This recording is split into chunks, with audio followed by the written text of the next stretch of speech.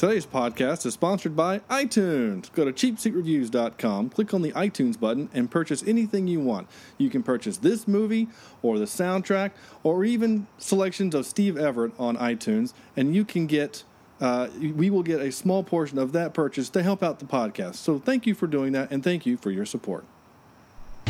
After you get where you're going, take off your shoes and your socks. Then you walk around on the rug barefoot and make fists with your toes. Fists with your toes. I know. It sounds crazy. Trust me, I've been doing it for 9 years. Yes, sir, better than a shower and a hot cup of coffee. Good. It's okay, I'm a cop. Trust me, I've been doing this for 11 years. We interrupt this program to bring you a special report.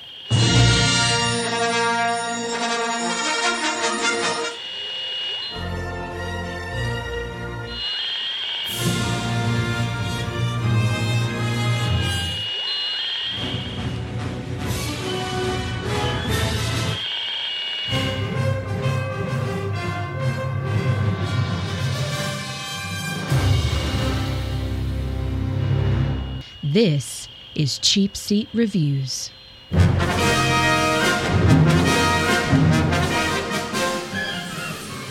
Hello, and thank you for listening to Cheap Seat Reviews, the podcast that explores the Hollywood film industry for the greater good. This is episode 72, and today is also a special episode. And you're thinking to yourself, Sean, good God, you've had like 4 special episodes in a row. Well, yes, we have, and deal with it.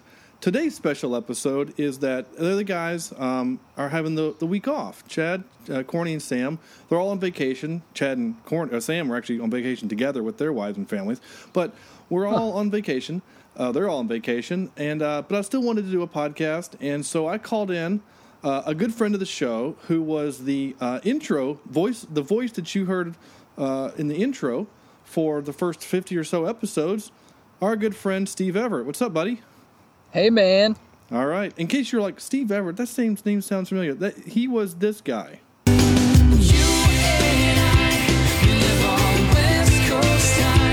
So, yeah, that's Steve. So we're not going to veer off the straight and narrow here. That is Cheap Seat Reviews. We're going to continue to do things. So I am Sean Booby Allred, and joining me tonight is Stephen Yippee-Ki-Yay Everett.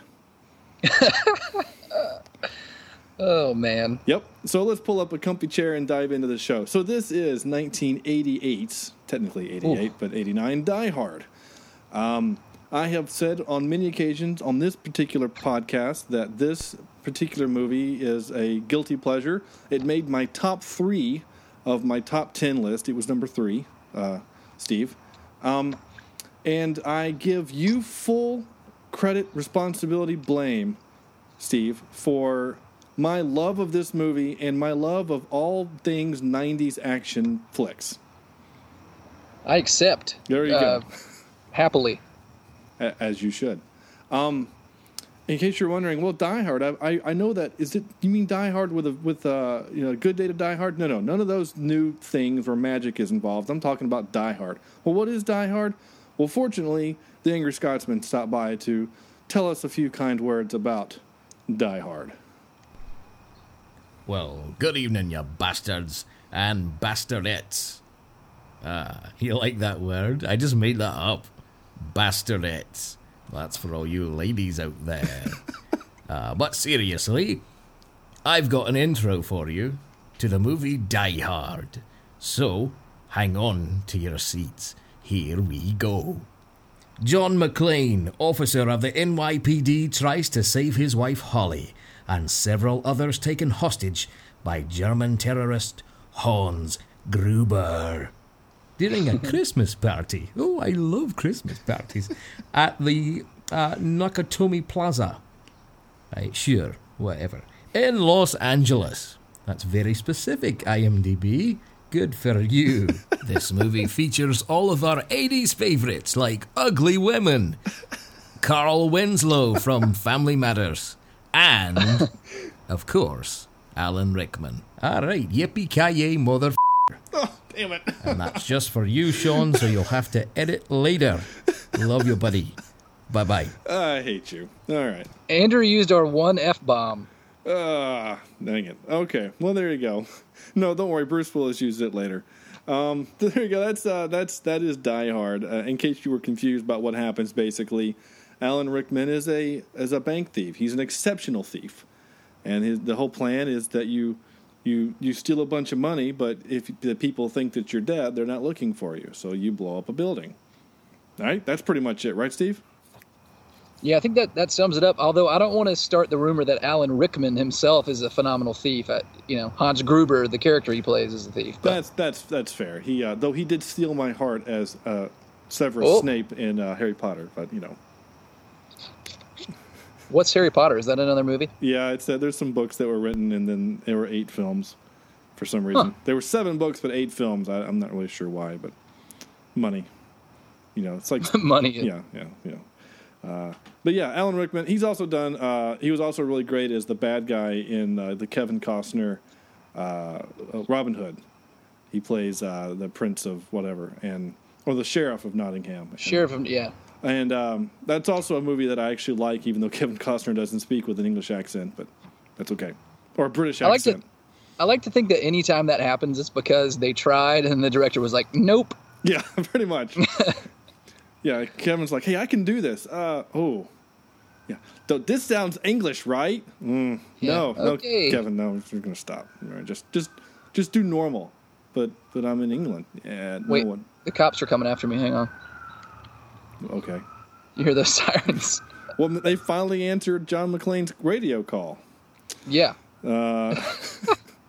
So Steve, though you probably are since you're such a busy rock star and probably don't get to listen to the podcast at this point of the show, I ask you, my compatriot, is this the first time you've seen it? Which I know it isn't, but when's the last time you watched it, and does it hold up in your mind?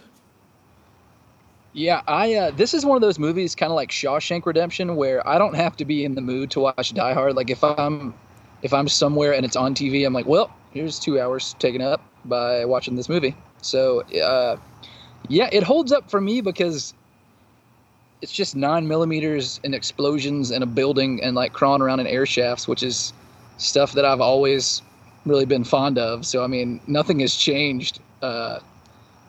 Other than now, as an adult, when I watch it, when Al Pal eats those Twinkies, I just get really jealous because I don't eat junk food anymore. But I'm always like, that looks pretty good. Right.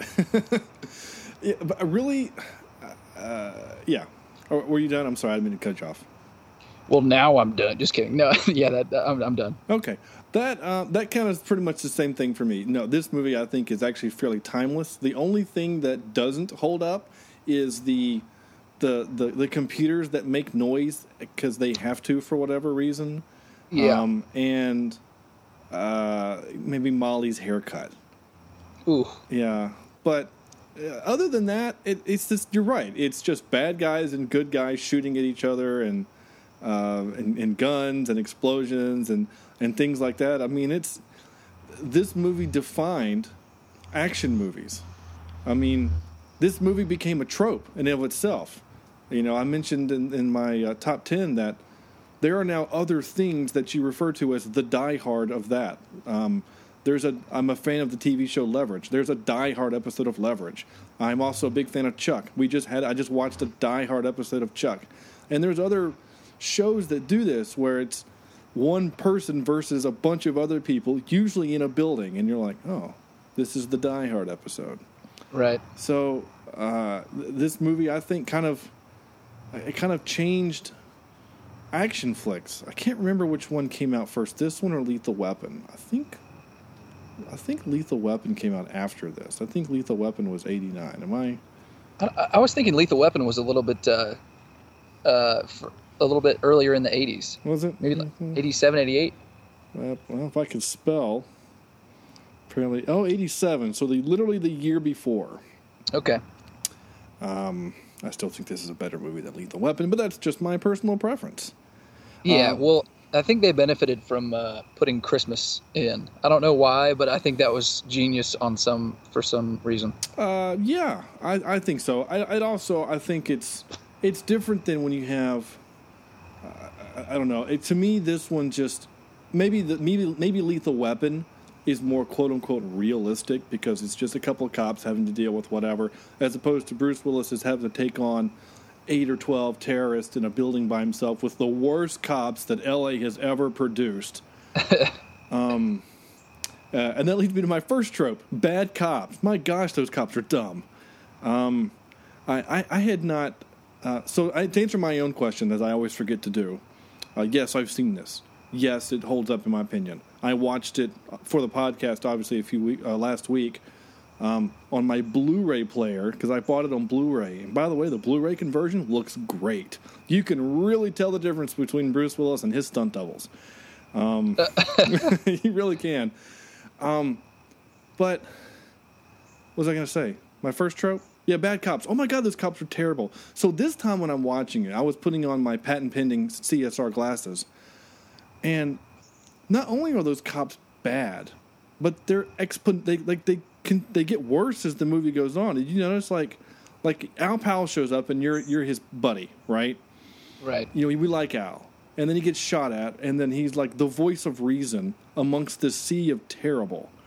And like, you know, he was saying like when they first get there, they're like, oh, we got to be careful. We want to try to pick the lock, blah, blah, blah. Like, they know you're coming.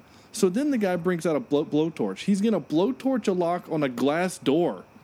Right. So because they don't want to break the glass. And then once those guys get shot, they just go immediately from plan B to plan, I don't know, F with that freaking car, that tank they bring in. Which, what was the intention of that? Like, what was the plan? All right, we're going to take this thing and just ram it into the lobby? Right. Like, that was the plan? Like, again, like, literally the cops, their motivation was literally for us to laugh at. You know, right. You know, if you actually speed up their whole thing and then put it to the Benny Hill music, it would be hilarious. That's what I loved about 90s action flicks is that even the really like tough, hard-hitting action flicks, they still made time for lightheartedness, you know, kind of interspersed in between murder scenes or like, I mean, you'd go from gross incompetence to just bloody murder. Right, exactly. And usually that bloody murder is because of the gross incompetence. Right. John McTiernan directed this. This is like, we've done pretty much all of his films on Cheap Seat Reviews. We have not done Die Hard with a Vengeance, but we have done Hunt for Red October, Last Action Hero, and the Thomas Crown Affair. So literally the only thing we're missing is like basic Rollerball. I thought we did the 13th Warrior, but apparently I was wrong. And Predator. And like that we will have done the pantheon that is John McTiernan. The pantheon. I guess. Were you surprised that Bruce Willis didn't do his own stunts in this movie? Not really. The dude he probably was too exhausted from having to film during the day moonlighting. Yeah, just from having to put up with Sybil Shepherd all day. All day. I mean, good gosh. So that'll get into some of our trivia later. I got some really great trivia that even Steve, I don't think you knew. Okay. But that doesn't, I didn't know it, but that doesn't necessarily mean anything. But it's actually some pretty great trivia. So again, also being now that I'm a working stiff watching this movie, there's a couple of things that became extremely apparent in my opinion. One, Takagi is a dick for making them have a party on Christmas Eve. What a jerk. Right. Go home. Have the party on the 23rd. Anyway. I also thought it was kind of funny that, again, I have a child now, so my wife was when she was pregnant, was very, what's the word, like cognizant of what she put in her body. And like the pregnant lady was like, think I could have a little sip of alcohol? It's like, no, you're pregnant. But, you know, It's funny because whatever. We also had the trope of interrupted sex. Did you see that one?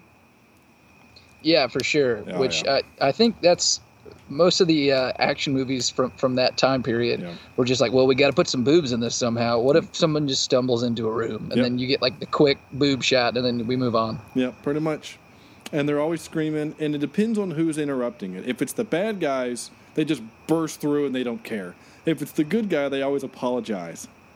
Or make a joke like, oh, hey, what's going on? Yeah, good job there, man, or something like that. Or, yeah, right on. Yeah, like, if Jackie Chan would do R-rated movies, I could see him like swinging through a balcony into a hotel while they're having sex, and he's just like, "Ooh, sorry," and then like runs through, you know. Right. But yeah, like they do it. I think they even do it in like Predator 2, and there's a couple of other movies that are based like that people are having sex, and they just, you know, I guess it's because it's funny. I don't know. I think that was just the absence of women executives in board meetings at that time. Yeah. I'm sure now those same guys are bringing up the same things, and then the ladies in the room are like, "No, why are we going to do that, Daryl?" Right. Sorry. And why is your name Daryl? It's 2015. Right. Exactly. Sorry. Well, he's 75, so. Another thing I thought was kind of funny. So Bruce Willis, he goes to the airport, whatever, right? He gets picked up by Argyle, which is a cool name. He goes to whatever, and he gets to the front desk, and he has to hit the really kind of pretty cutting-edge wayfinding for 1989. I mean, it was a touchscreen, which was pretty impressive for the time. And he goes through the process of finding that his wife is now using her maiden name. And then he goes, 30th floor, which I think is whatever. So then the security guy goes, "Oh yeah, they're the only ones left in the building. You could have Right. said that when I first walked in. Hey, I'm looking for Holly Gennaro. Oh, she's probably in the party on the 30th floor. Thanks." Yeah. You know, but She's probably with that group of people who is the only group of people in the building. Exactly. Yeah. What a dick. That also holds up because entry-level workers at corporations are still totally oblivious to what's going on. Oh, there's a computer screen in the front that does my job for me, so I don't actually have to interact with you unless I don't, if I don't have to.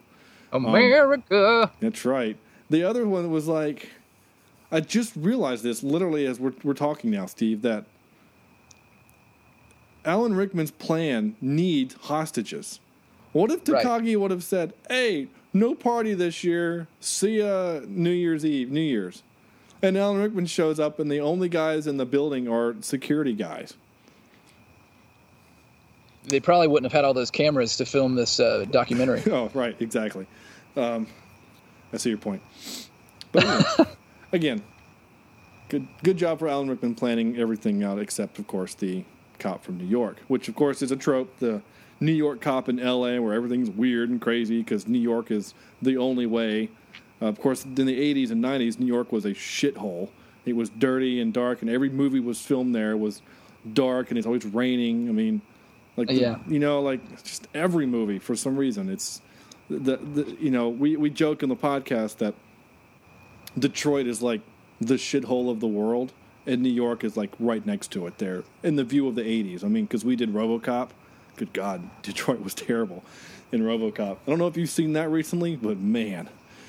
I saw that when it came out, and even then I was like, is this for real?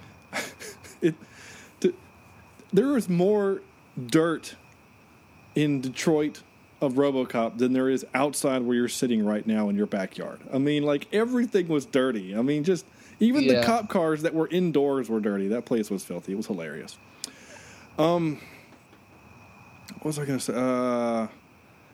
Ellis. God. First of all, you want to just punch him in the face. After he did his coke. So we just did, Steve, Wolf of Wall Street for the podcast a few weeks ago. 5 weeks I listened to that one, yeah. And it was an interesting movie. And so then I watched this, and I see Ellis, who is kind of a Wall Street guy, just in L.A., doing coke. And I'm like, oh my gosh.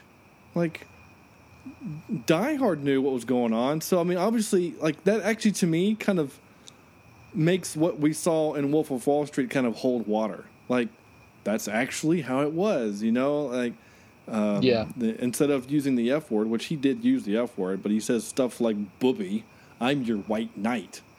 Is that racist? What's wrong with you? I just thought that was interesting that, and of course he was a complete douche. I mean, he was just McDouche McBaggins. I mean, that's just what he was. I forgot what his audio clip was, but my script tells me I'm supposed to play it now, so here we go. So Kareem rebounds, right? All right, yeah. Feeds Worthy on the break, over to AC, to Magic, then back to Worthy, right? Boom! 2 points. Oh, back when the Lakers were good. Yeah. Though they, of course, won a couple championships since then, but that's not the point. I just Shout out to the North Carolina Tar Heel shout out. Oh yeah, Worthy. Yeah. Yeah. So I just thought that was kind of funny. Like, we're just gonna casually talk to this guy and then shoot him in the face. Yeah. Because that's what you do. Well, and important to point out from that scene is that the computer guy for Hans is Trevette from Walker, Texas Ranger. Really? His other shining role in American cinema. That's great. I thought I saw something that he was like on the Cosby Show for an episode too, or something. But maybe that's surprising. Maybe that's just me being racist. I don't know. Yeah, just typecast. Just because all black guys are on that show. Clarence Gilliard Jr. is his name. Of course. Yeah. Frank Walker. Oh, he was in Top Gun. That's right. He was the black guy in Top Gun. Was he Merlin? I think he was Merlin. No, Merlin was one of the instructors. I will find out what his name was. He was Sundown. Because, when the sun goes down, it's black. Oh, yeah. Wait. I think he was the lookout for Tim Robbins, who was Merlin, I think. Maybe. Tim Robbins? Was he in that movie? Was he the beginning? Yeah. No, I'm pretty sure he's flying when... Merlin. I just want to call him. Yeah. Was it Tim Robbins was Merlin? Yeah. Amazing. Yeah. That's great, though. Sundown. I'd like to think that when they cast him for Shawshank Redemption, they were like, hey, man, we loved you in those 4 scenes in Top Gun. Exactly. Yes. That actually really makes me wonder, what did he do before Shawshank Redemption? Who, Tim? Yeah. What was he doing Bull before? Durham. That was his big deal. Oh, yeah. Bull Durham. Even though that was... Well, he did some St. Elsewhere. And then Top Gun. He did Saturday Night Live. There you go. I've seen that movie. Twister? Oh, wrong Twister. Okay. Yeah, Hudsucker Proxy right before Shawshank. So there you go. For the audience, this is Sean's not looking at IMDb. This is just off the top of his head. Right. I wish I had a brain like that. I don't know why and for what good it would be, but anyway. In his photo, Clarence Gilliard Jr.'s photo, he looks like Denzel Washington, and that's not racist. I mean, it's just he does. Anyway, he's a good-looking guy. He is a good-looking guy, and he played a good nerd. He played a good nerd, a nerd that didn't mind people getting shot in front of him, which is a little different. Which is a rare find. Like you could make a whole other movie about Hans Gruber recruiting this team. Right. I kind of want to see that movie, actually. Like him getting... About to Die Hard. Yes. Oh, we just made the prequel. Fitting to Die Hard. Fitting to Die Hard. I like it. Yep. I like this idea. You and I will get this together, and we'll get Corny to play the black guy. And, I don't know, I guess... You're wearing a wife beater right now, so I guess you can play John McClane. Oh, perfect. Yeah. I got to get a scar on my left shoulder. Yeah, and either lose your hair or do something with it. Anyway, now for our casting choices. I lost my script. Where'd it go? I can't think by myself. Even the bad guys knew the party was on the 30th floor. Like, thought that was kind of funny. They just went to the right one. Also, that trope of bad guys firing bullets into the air and nothing falls down. Like, that's just a ceiling grid. That crap would fall down instantly. Have you ever handled ceiling tile? That stuff breaks just instantly. You look at it wrong and it breaks. I mean, we all went to high school. That stuff every one of them was broken. And it just, you throw a pin into it, broken. I've never handled ceiling tile, but I've fired a lot of automatic assault rifles indoors, and you're 100% correct. Right? Yeah, just stuff would be raining down on your face all night. This was funny. I edited a little bit, obviously for the F word, but also whatever. This is great. It's the same address as that fire signal. I'll handle it. Attention, whoever you are. This channel is reserved for emergency calls only. Oh, shit, lady! Do I sound like I'm ordering a pizza? They have already killed one hostage. They are fortifying their positions while you're jerking me off on the radio. Now send the police Sir, back I've up already ASAP. told you. This is a reserved channel. If this is an emergency call, dial 911 on your telephone. Otherwise, I'll have to report this as an FCC violation. Fine, report me. Come the down here and arrest me. Just send the police. Then the shooting starts and it's really loud. Yeah. We're all in the audience screaming, going, "How dumb do you have to be, woman?" There's a guy screaming at you on the radio about bad things happening, and you're like, "Well, I'm going to have to report this to the FCC," and then gunfire, and they just look at their headsets and they're like, "Well, just send a car by. I'm sure it's nothing. It's just kids being silly." Right. That's okay. Protocol. Yeah. See, the bureaucracy. We're all going to die because of the bureaucracy. Did you see that 70 cents for gas? Man, that was nice, right? Yeah, for sure. Although those cars were getting like 12 miles to the gallon, so it kind of evens out. That's pretty accurate, actually. God, the 80s. You see all those normal cars, like the cop cars and the civilian cars and the limo, and it's all just the same car. There's different colors and like the limo's longer. But we hadn't figured out how to make different styles or anything, or how to shape metal differently, I guess. Yeah, well, it's like in the 40s and 50s, all of the cars were round. And then someone was like, "Oh, no, round's not the way to do. Sharp edges." And then from like 71 to 93, everything was sharp edges. You're right. I mean, like, especially the Mercedes-Benz and the Ford, the Crown Vic that he's driving, and even the limo, which I don't know what vehicle that was, brand it was. It was just a sharp box. Like, you could cut yourself if you drove too close to you.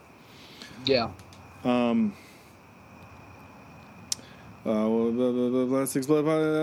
What? Oh, John got lucky that the duct that the Amish guy didn't keep checking. That was most of. I mean, we have to be fair. Bruce Willis survives this movie because the bad guys are kind of dumb and the bad guys are kind of lazy. Yeah. You know, like, if he just checks one more, he gets him. You know, or when the guy's on top of the table shooting down, if he doesn't stop to monologue and reload, if he just jumps off the table and just leans over, but again, would make for a short movie. Right. But it's good. It's a good thing that they're all dumb.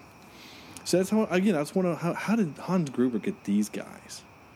But they had great instincts. They just didn't follow through. Right. Like, I think he's in that duct. Well, I checked half of this duct work, and then the radio called me, which I already turned off earlier, but now it's important. So I guess I'm gonna stare angrily at the ductwork.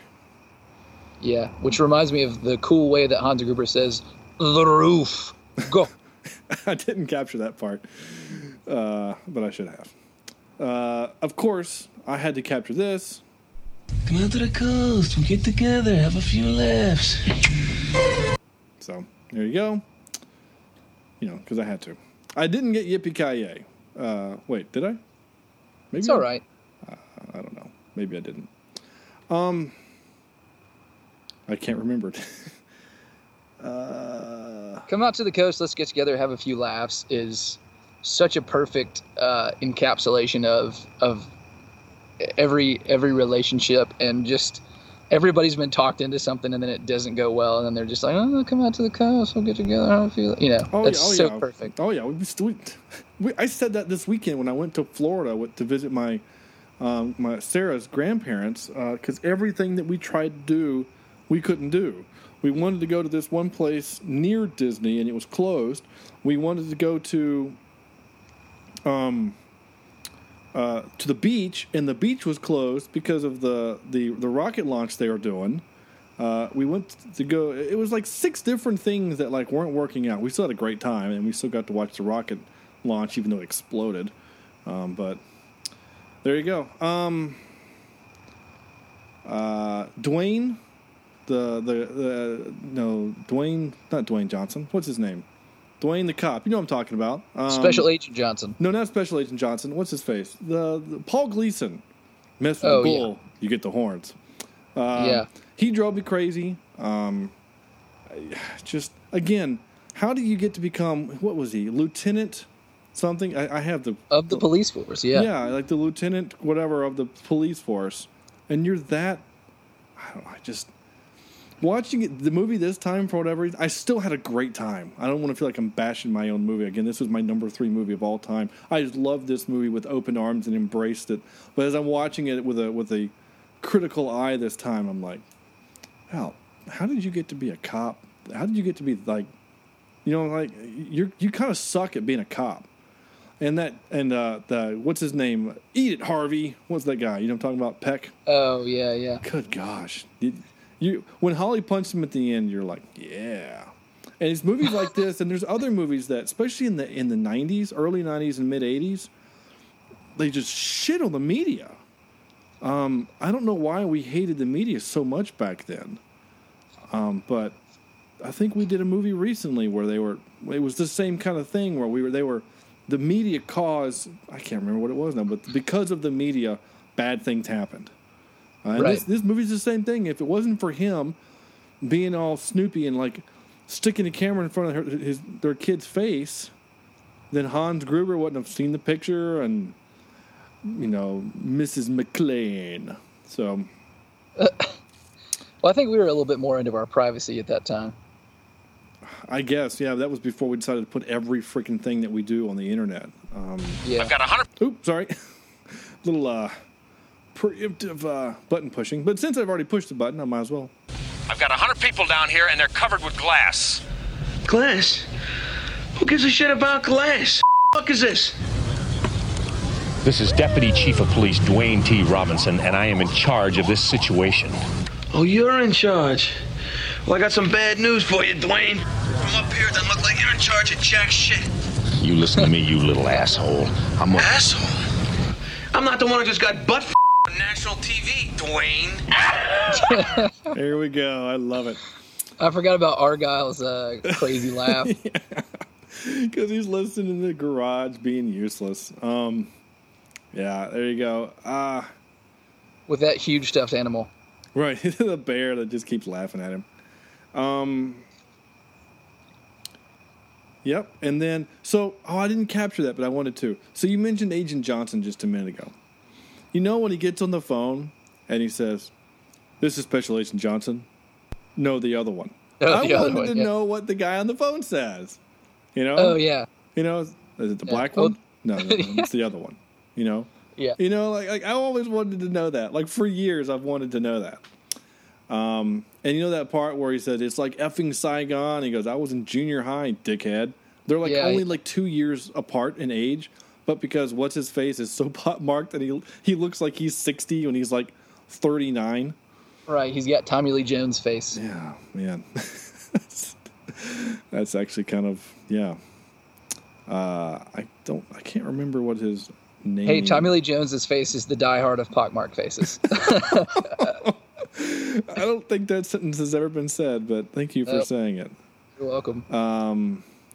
Is it? No, Special Agent Johnson. Yeah, Robert Davey. Davey, who is he was born in 1951.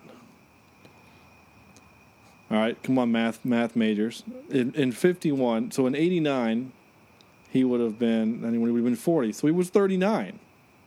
Right. He looks like he's 60 in that role.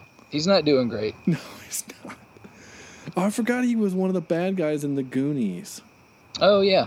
Yeah, he looked 50 in that role, too. He's still making movies. Holy crap. As of 2015, he's making something called Spring Break 83. A movie called Regan. Poor Paul, Sicilian Vampire, Your Move, Spreading Darkness, Feast of Fear, and Criminal. Jeez. Those sound like straight-to-DVD movies. Yeah, most of them don't have pictures. Like, they don't have production anything. Spring Break 83 announced the letter Z dash Rose, 4 friends who are bullied by their graduating high school class find revenge against the now freshman college students while on spring break during 83. So Revenge of the Nerds. All right, good job. Anyway, I don't care about that anymore. Good job. You're still acting. I appreciate it. Though, like, he's actually kind of old now, and so he must look ancient. Yeah, we need you to play like 100. But I'm only 50. Yeah, but you kind of look 100. Okay. Here's $100,000. Yeah, okay. Why not? I got an overdue cable bill. What do they put in these cigs anyway? Sugar-enriched flour, partially hydrogenated vegetable oil, polysorbate 60, and yellow dye number 5. Just everything a growing boy needs. That's right. There you go. There's your Twinkie reference from earlier, Steve. I'm about to go raid my pantry. Any Twinkies in there? No. That's probably a if good there thing. were, I would just drink too much wine and eat them all. That sounds terrible. Wine and Twinkies.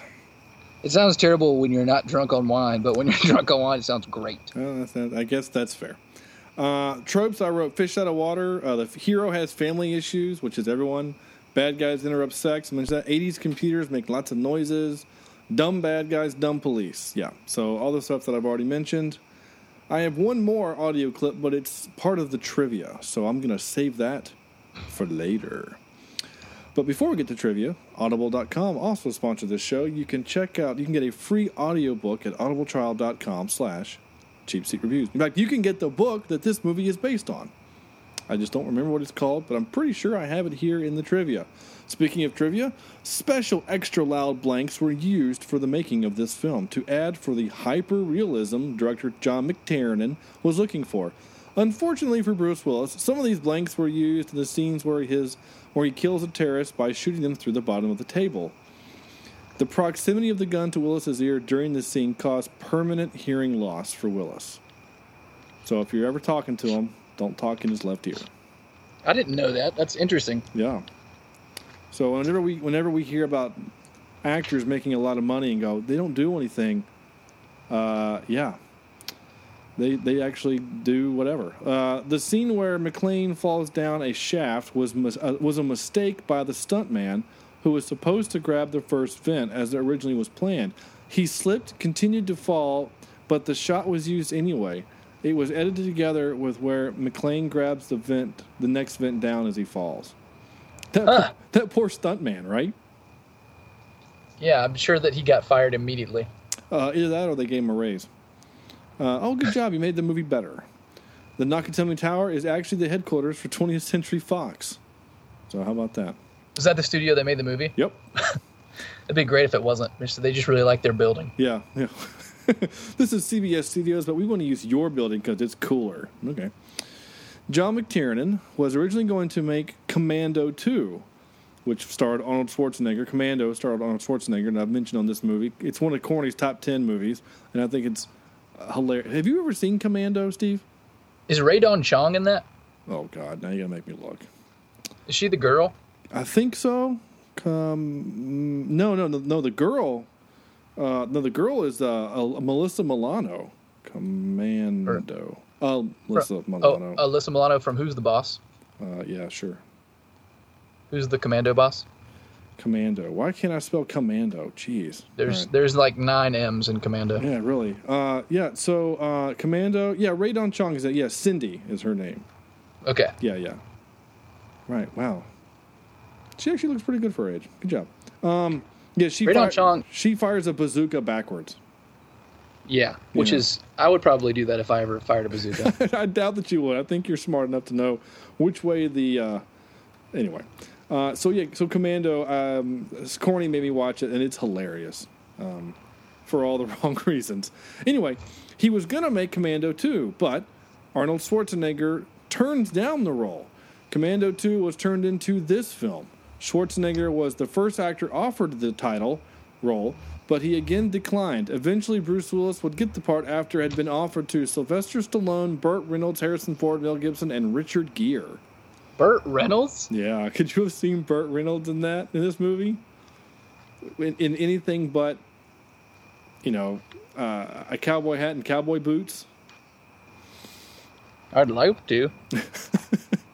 You'd like to see him in anything but that? On Alan Rickman's first day of shooting, he filmed the scene where Hans Gruber first runs into John McClane.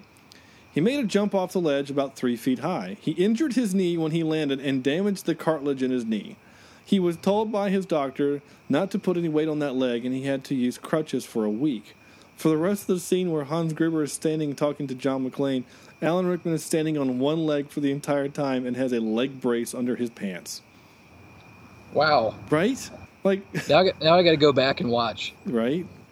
I mentioned this earlier. Bruce Willis was also shooting Moonlighting concurrently, which accounts for why nearly all of McClane's scenes take place at night. Willis would shoot his TV series during the day and then come to Fox lot in the evening to work on his film. When did the dude sleep? I mean, that's a good question, but that also begs the question, like when they pitched him this movie, how could he not be like, you know what, I should probably just come off of this moonlighting thing? Like, he really believed in the future of moonlighting enough to be like, I'm going to jeopardize my ability to take this role. Well, I think he was just under contract. I mean, he couldn't get away, but I mean, he's not going to say no, because when they came to him, like, we want you to do this action flick. He's like, well, I've not done an action flick. I've done that silly buddy cop stealing things movie where they sing and dance. What was that movie? Hudson Hawk. Yeah, Hudson Hawk. And then they're like, hey, we're going to pay you $3 million, which is unheard of in 1989. Rupert Murdoch himself signed the check. He approved it. Huh. And he was like, I mean, you do it for $3 million, right? There's a lot of stuff that I would do for $3 million. That's very true. I love this one. This is one of my favorite ones. For the shot where Hans Gruber falls from the top of the building, Alan Rickman was actually falling from a 21-foot high model. He was, and obviously into a bag. He was holding on to. What was the model's name? I don't have anything clever to say here. She sounds tall. Yeah, Nakatomi apparently. She's Asian. You know, like what was that Asian basketball player who was 7'6"? What was his name? Played for the Houston Rockets. Yao Ming. Yeah. They grow them big out there for some reason. Saw that Rice. He was holding on to a stuntman and falling into an airbag, which I just said. To get the right reaction, the stuntman dropped Rickman on the count of 2 and not 3. So that surprised reaction on his face is like a genuine, holy crap, he just let go of the reaction. So I think that's actually kind of great. And here is our last piece of trivia, which also accompanies a little bit of music. The cue when Powell shoots Carl at the end of the film was the music cue was actually unused track from James Horner's Academy Award nominated score for Aliens, another Fox film. Specifically, the music was originally intended for the scene near the end of the film in which Ripley battles the alien queen on board the Sulaco. Instead, an earlier music cue was reused, leaving the cue available for this film. A second music cue scored by John Scott for the film Man on Fire in 1987 was also used. The music can be heard when John McClane and Helen Powell in the movie. So I wanted to capture that. When the time of this podcast is recorded, we are only a week and a half, 2 weeks away from James Horner's tragic death. And I wanted to play just a little bit of music in honor of him. So this is Al Powell. This is after he's killed the bad guy. I think there's even a gunshot in here. I can't remember, but this is just some of the greatness that was James Horner.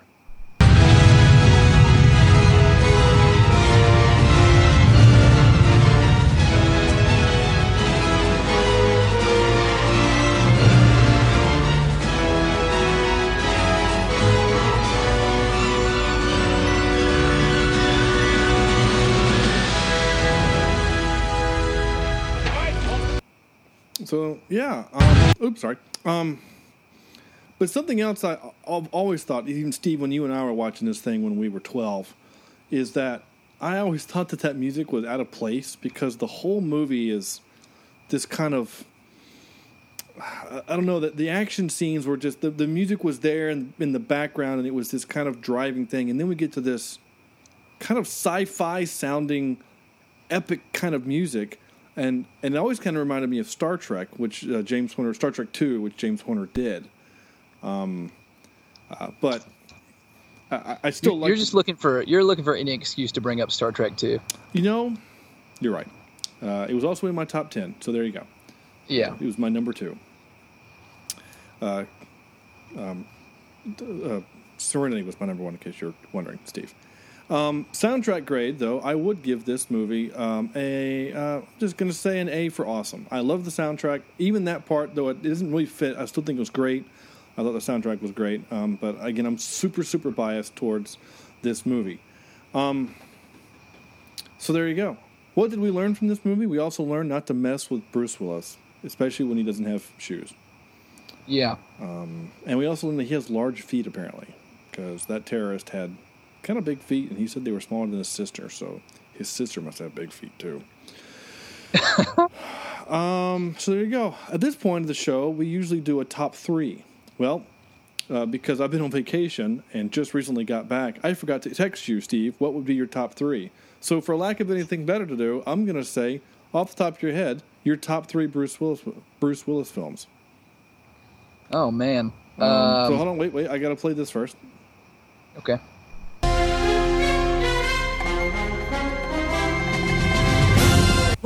There you go. Top 3 Bruce Willis films. Or, how about this? We'll do it different. Or, Chad. So you call him Chad. Steve. You can call me Chad. If you want, we can just rank the order of the Die Hard films. No, because they came out in the order of how good they were. I think 3 is better than 2. Okay. So it's 1, 3, 2, 4, 5.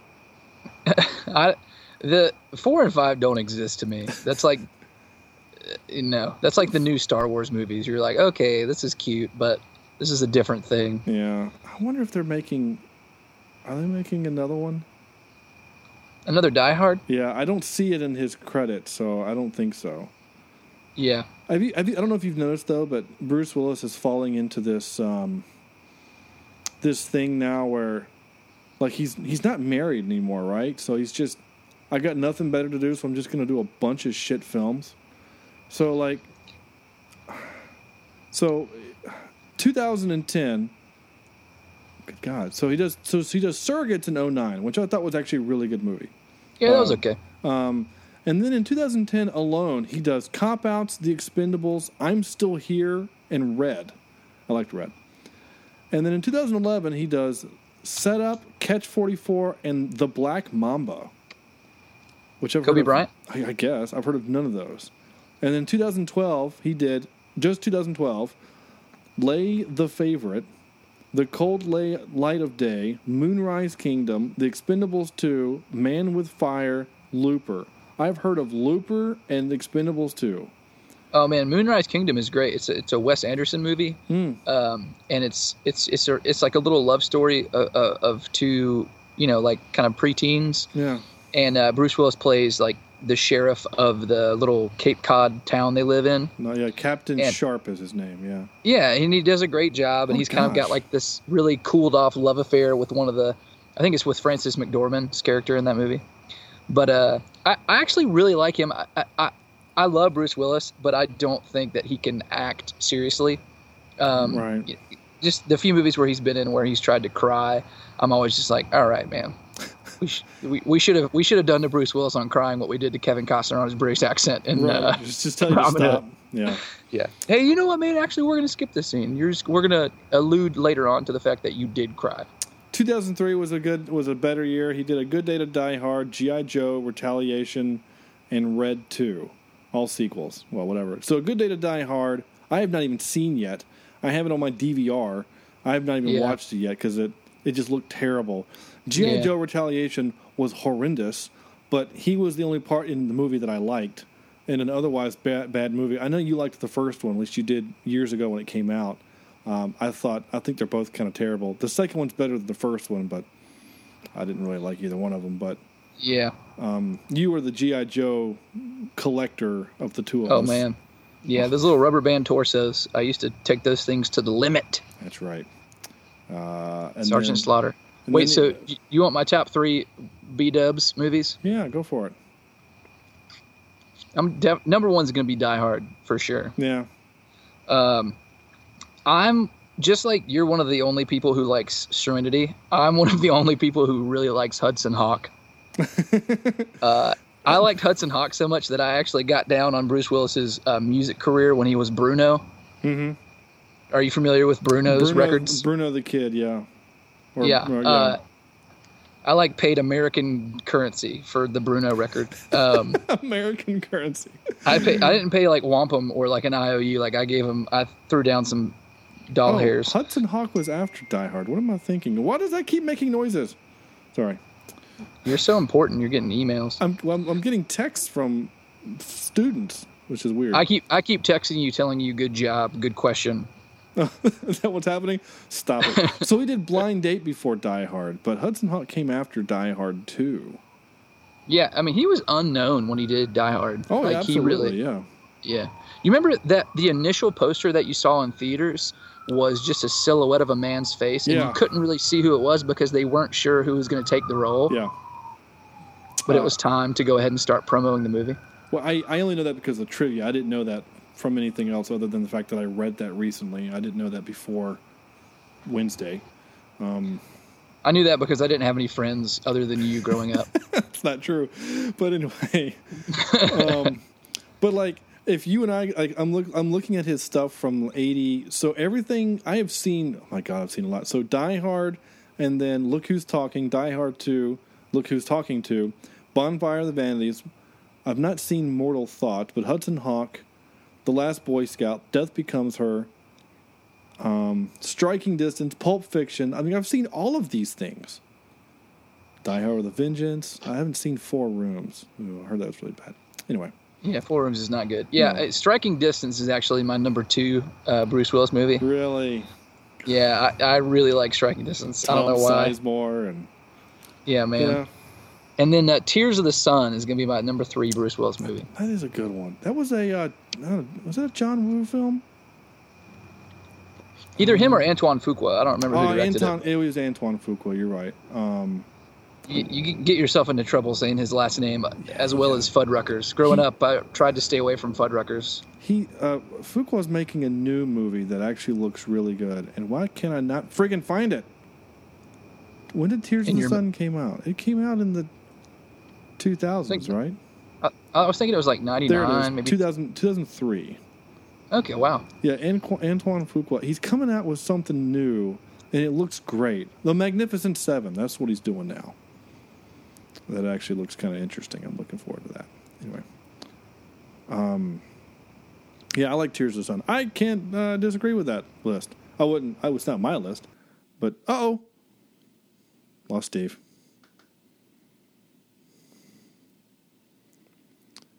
Steve. Just to hit you with a couple of one-liners every once in a while. Hey, there you go. We lost you for a second. Sorry, man. That's okay. What were you saying? I blame the internet. I said, you know who would have been great just to kind of have like in the crew for Hans Gruber would be Christopher Walken, just to kind of hit you with a couple of one-liners like in The Office, you know? Oh my God. Oh, we gotta get to. Well, I can't do a Christopher Walken. Nobody can. But. Yeah. Very few people. Ow! We gotta go.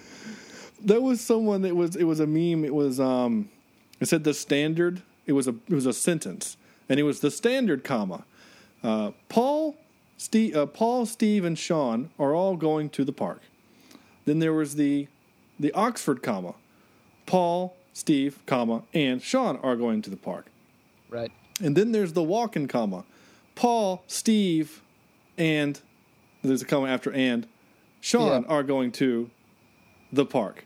And then there's the William Shatner comma. Paul, Steve, and Sean are going to the park. So anyway, you have to be a fan of both of those actors to get that joke. If you haven't, go watch Star Trek and anything Christopher Walken's done. For him, I don't know. For Bruce, so number 1, I'm going to have to say Die Hard / Die Hard with a Vengeance, because I really like Die Hard with a Vengeance also. Yeah. That was one that you and I watched until your tape broke. We watched that we watched that one a really, really lot. And then I framed that tape. There's just so many, though, that I like that he's in. Like, I'm going through his list. I would actually probably have to put The Fifth Element in this top 3. Maybe like number 2. Corbin, my man. Corbin, my man. We did that for the podcast. I don't know if you saw, listened to that one. We actually watched The Fifth Element and then recorded as we want, like a very much completely ripping off Mystery Science Theater 3000. I totally admit that. Yeah. We should do more of that. That sounds great. We will eventually. In fact, we are planning on, the four of us are planning on doing that for Sharknado. Oh, perfect. We just got to find a time that the four of us can sit together. I'm having a hard time with my last one. It's either going to have to be, because I really like, you know what? I'm just going to go out on a limb and just say Unbreakable. Okay. You know, there's something about that movie. I like it a lot. Sam hates it. But I like it a lot. I think it's great. He says it's too slow, but... So you really like the Bruce Willis, Samuel L. Jackson combo. Oh, yeah. Feature. It's like 2/3 of them right there, isn't it? Yeah, I do. In fact, if they could have had Sam Jackson playing, what's his name? Not Corbin Dallas. That was Bruce Willis's character. Chris Tucker's character? Chris Tucker's character. Ruby Rod? Yeah, Ruby Rod. How funny would that have been?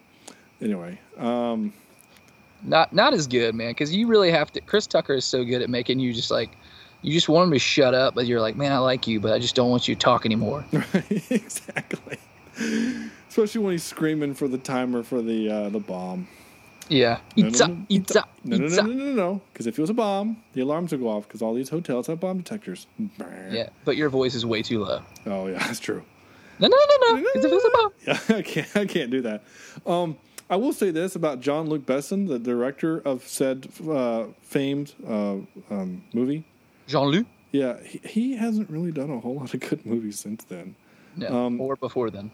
I don't know. Well, Leon the Professional was really good. Yeah. And he did, what was it?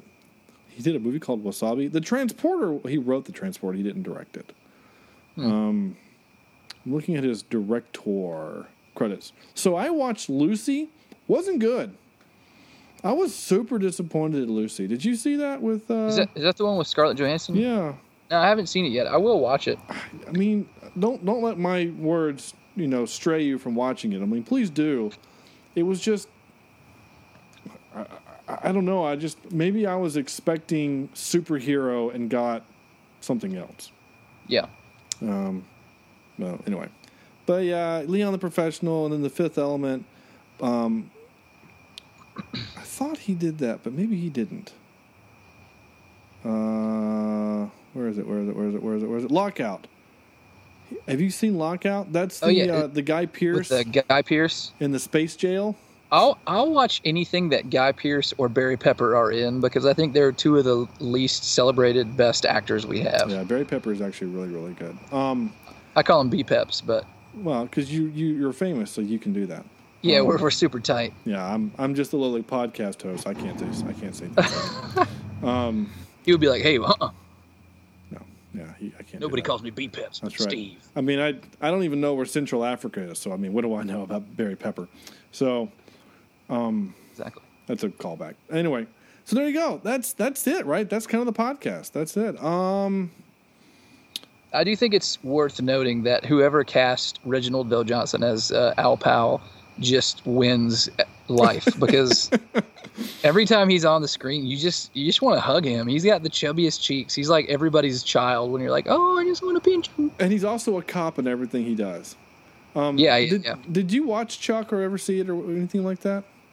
It was, no. It was. I think you actually would really dig it. It was on NBC for a while. We did 5 episodes, but we just had an episode. It was the Die Hard episode where the store that acts as the front for the CIA that Chuck works for is taken over by bad guys, legitimate bad guys. The cop on scene is him, Reginald, as Sergeant Al Powell. Oh, that's perfect. And he's literally eating Twinkies every time we see him on screen. He's like on the bullhorn trying to negotiate while eating Twinkies. It's hilarious. I wonder if that's like a thing that they write for him, or if it's like Brad Pitt always wants to be eating nachos or chicken wings in his scenes in like the Ocean's movies. If he just really does like Twinkies, and it's the only way that he can explain it to his wife. Yeah. Well, I had to eat 16 Twinkies today on set. 16? And I did a lot of reshoots. I kept messing up the line. Why did you keep yelling cut, Reginald? You're not the director. Right. Why did you keep messing up the line on purpose? There's even a scene where one of the characters, he's the store manager. He's like this little scrawny kid, and it was after Black Friday, right? So he's exhausted. He's in his office, and he's got his feet in the little foot massager thing, right? So his socks and shoes are off, right? So he's got his little feet, and then the bad guys come in. So of course, he's only wearing a wife beater, pants, and no shoes, and he crawls through the air ducts, and then he drops down to save his buddies, but they knocked over one of the bulletin boards, so all the little push pins are all over the floor. So he's got to walk barefoot over the push pins, and he finds, because he also is part of the CIA thing, and he finds a gun. So he's like, how am I going to do this? And he looks over and he sees the packing tape. So he packing tapes it to his back, right? For the famous line. What famous line is that, Sean? It's this famous line. That's not. Do you really think you have a chance against us, Mr. Cowboy? Yippee-ki-yay, mother. That's right. So he reaches back for the gun, but he taped it so much on his back he can't get the gun off. He's just reaching back for it, and he can't get the gun off. So it's what makes it, because it's a comedy. It's a show. It's a comedy. So anyway, that's it. Also, at this point, Steve, we do our top 10. Not top 10. I already said that. Out of 10, we rank the movie out of 10. So out of 10, okay. Usually, I stall enough so I can able to pull up the document that we keep this thing written down, so that Sam updates the website as information to pull from. And as I continue to stall by telling exactly what I'm doing, it's not very effective. I do want to tell the listeners, we're doing this via video Skype, and the overhead light, or no, I think it's the light from your computer. No, it's totally this one here. That's the overhead. Oh no, I think it's the computer that's in your glasses, and it's totally like grayed out your pupils, so you look like a cyborg this whole time. Well, I am. You know that all gingers are. So. Yeah, we don't have cells. Yeah. See, Sam wasn't here to make the joke, so I had to make the joke. So. Yeah. Hey, we're winning right now. It was weird to be a ginger when we were growing up, but now it's like cool. Yeah, actually it is, because people like make fun of us, but I think it's more of like a jealousy thing, than an actual whatever. Either that or they're genuinely scared of us. It's both. Yeah, I'm sure you're right. So, out of 10, Steve, how many Fu Manchu eating guys eating candy bars out of 10 would you give this? I would give this movie 10 Fu Manchu wielding candy bar eaters. There you go. That's Al Leong for those who are playing at home. Okay. He's in a lot of other movies like that, and MASH and things. 10. You're solid 10. It's a great movie. You know what? I'm not going to give it a 10 because I'm not, but I'm going to give it a 9.5 because I love this movie. It's one of my favorites. Obviously, it made my top 3. I like the movie. I don't care about some of the faults. Yeah, there's a couple little bit of plot holes, but they don't matter. Like, so what? Hans needed to have a party there and all these other things, but I don't really. That stuff that's inconsequential. It's still a good movie for what it is. I had a good time with it, so I'm gonna just say a 9.5. I mean, what's the 0.5 that you're not giving it? I'm curious. Are you just ashamed? You just don't want to give this a 10 and then also give like Shawshank or The Wolf of Wall Street a 10? Well, no, Wolf of Wall Street didn't get a 10. Wolf got. I gotta find it. I didn't write that one down. It got high marks from us, but it didn't get a 10. Okay. Now you're gonna make me look. There was just too much. There was too much cocaine and nudity in that movie for you. It's not that it was that. That didn't bother me. It was the movie. I like to think of your mom listening to this podcast, and you get to that line where you're like, "That didn't bother me. It wasn't the boobs and the cocaine." No, well, it actually wasn't, and it wasn't the fact that I think we did the math. It was like the F-bomb was dropped on average 3 times per minute. Yeah. It was like GD in that Matrix movie, which I think was the second one, where you had that white commander of the ship who just everything, it just GD everything. Yeah. So as of right now, Well, Wolf of Wall Street is our highest rated movie, at 8.875.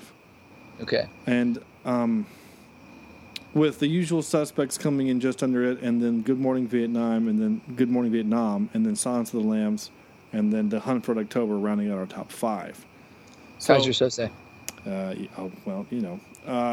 Yes. So, to answer your question, which I have still not done yet, why do I not give it a 10?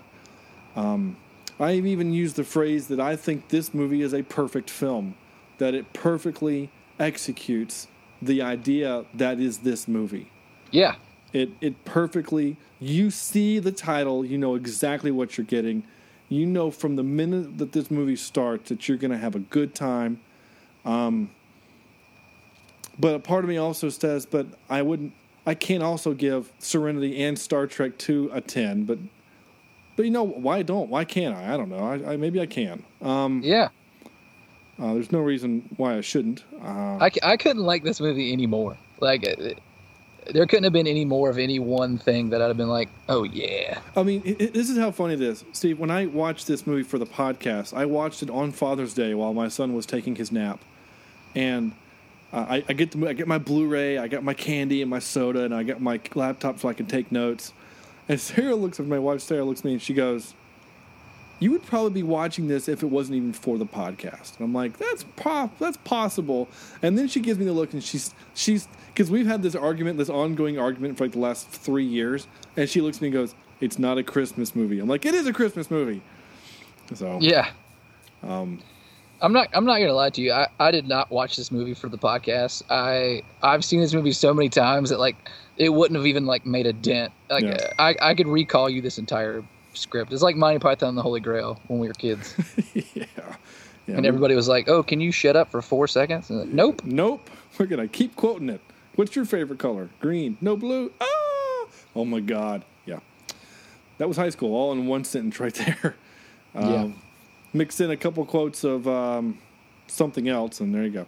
No, that's it. That's it. I'm going to end it. So I'm going to stick with my 9.5. Hey, that still makes this movie the highest combined rated movie because I gave it a 10, you gave it a 9.5. Yeah. So I don't know if we'll put this in because it's just you and me. It's not the full. Don't cast. You let me down, Sean. So I'll have to run it by the board of governors of the podcast. AKA Chad. Yeah. Because he is the governor of everything. You know who is not the governor? The devil. That's right. So nope. There you go. Good podcast, man. I feel like we really nailed it. Yeah. Thanks, pal. Thanks for stepping in, for filling in. I appreciate it. It was a lot of fun. Good to see you and hear you. Yeah. And that's it. I'm going to play the little outro music here, but while this is happening, are you watching anything? Or actually, tell you what, since I got you, Steve Everett, why don't you plug yourself for a few seconds while I play a little music here? Yeah, you can listen to my tunes at steveeverett.net, and I'm actually the vice president, newly elected, of a children's cancer charity called Rock by the Sea, and our stuff is at rockbythesea.org, and we give to a couple of pediatric brain tumor programs and Children's Literacy Council. And we also help kids who can't afford instruments get instruments, but it's down in Tallahassee, Florida. And I'm excited to get that check for $3.50 from that clip you played earlier of West Coast Time. It's in the mail, pal. Yeah, you'll get half of all the money that we make on this episode tonight. Perfect. Yeah. Can I have 100% of the money that you make? You may, in fact. So there you go.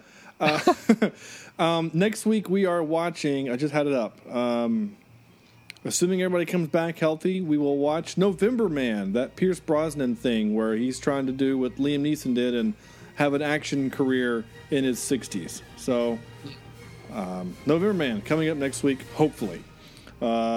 Again, big thanks to Steve for filling in. You may follow us on Facebook facebook.com/cheapseatreviews. Visit our website, cheapseatreviews.com. Follow us on Twitter at CheapSeatCast. Follow me, Sean J. Allred, and Steve is at Steve R. Everett with 2 T's. That's REVERETT. Please send us your emails to cheapseatreviews@gmail.com. Thank you so much for listening. Thank you so much, Steve. It's been a lot of fun. So on behalf of Steve, this is Sean saying goodnight. Thanks for listening. And yippee-ki-yay. Boom.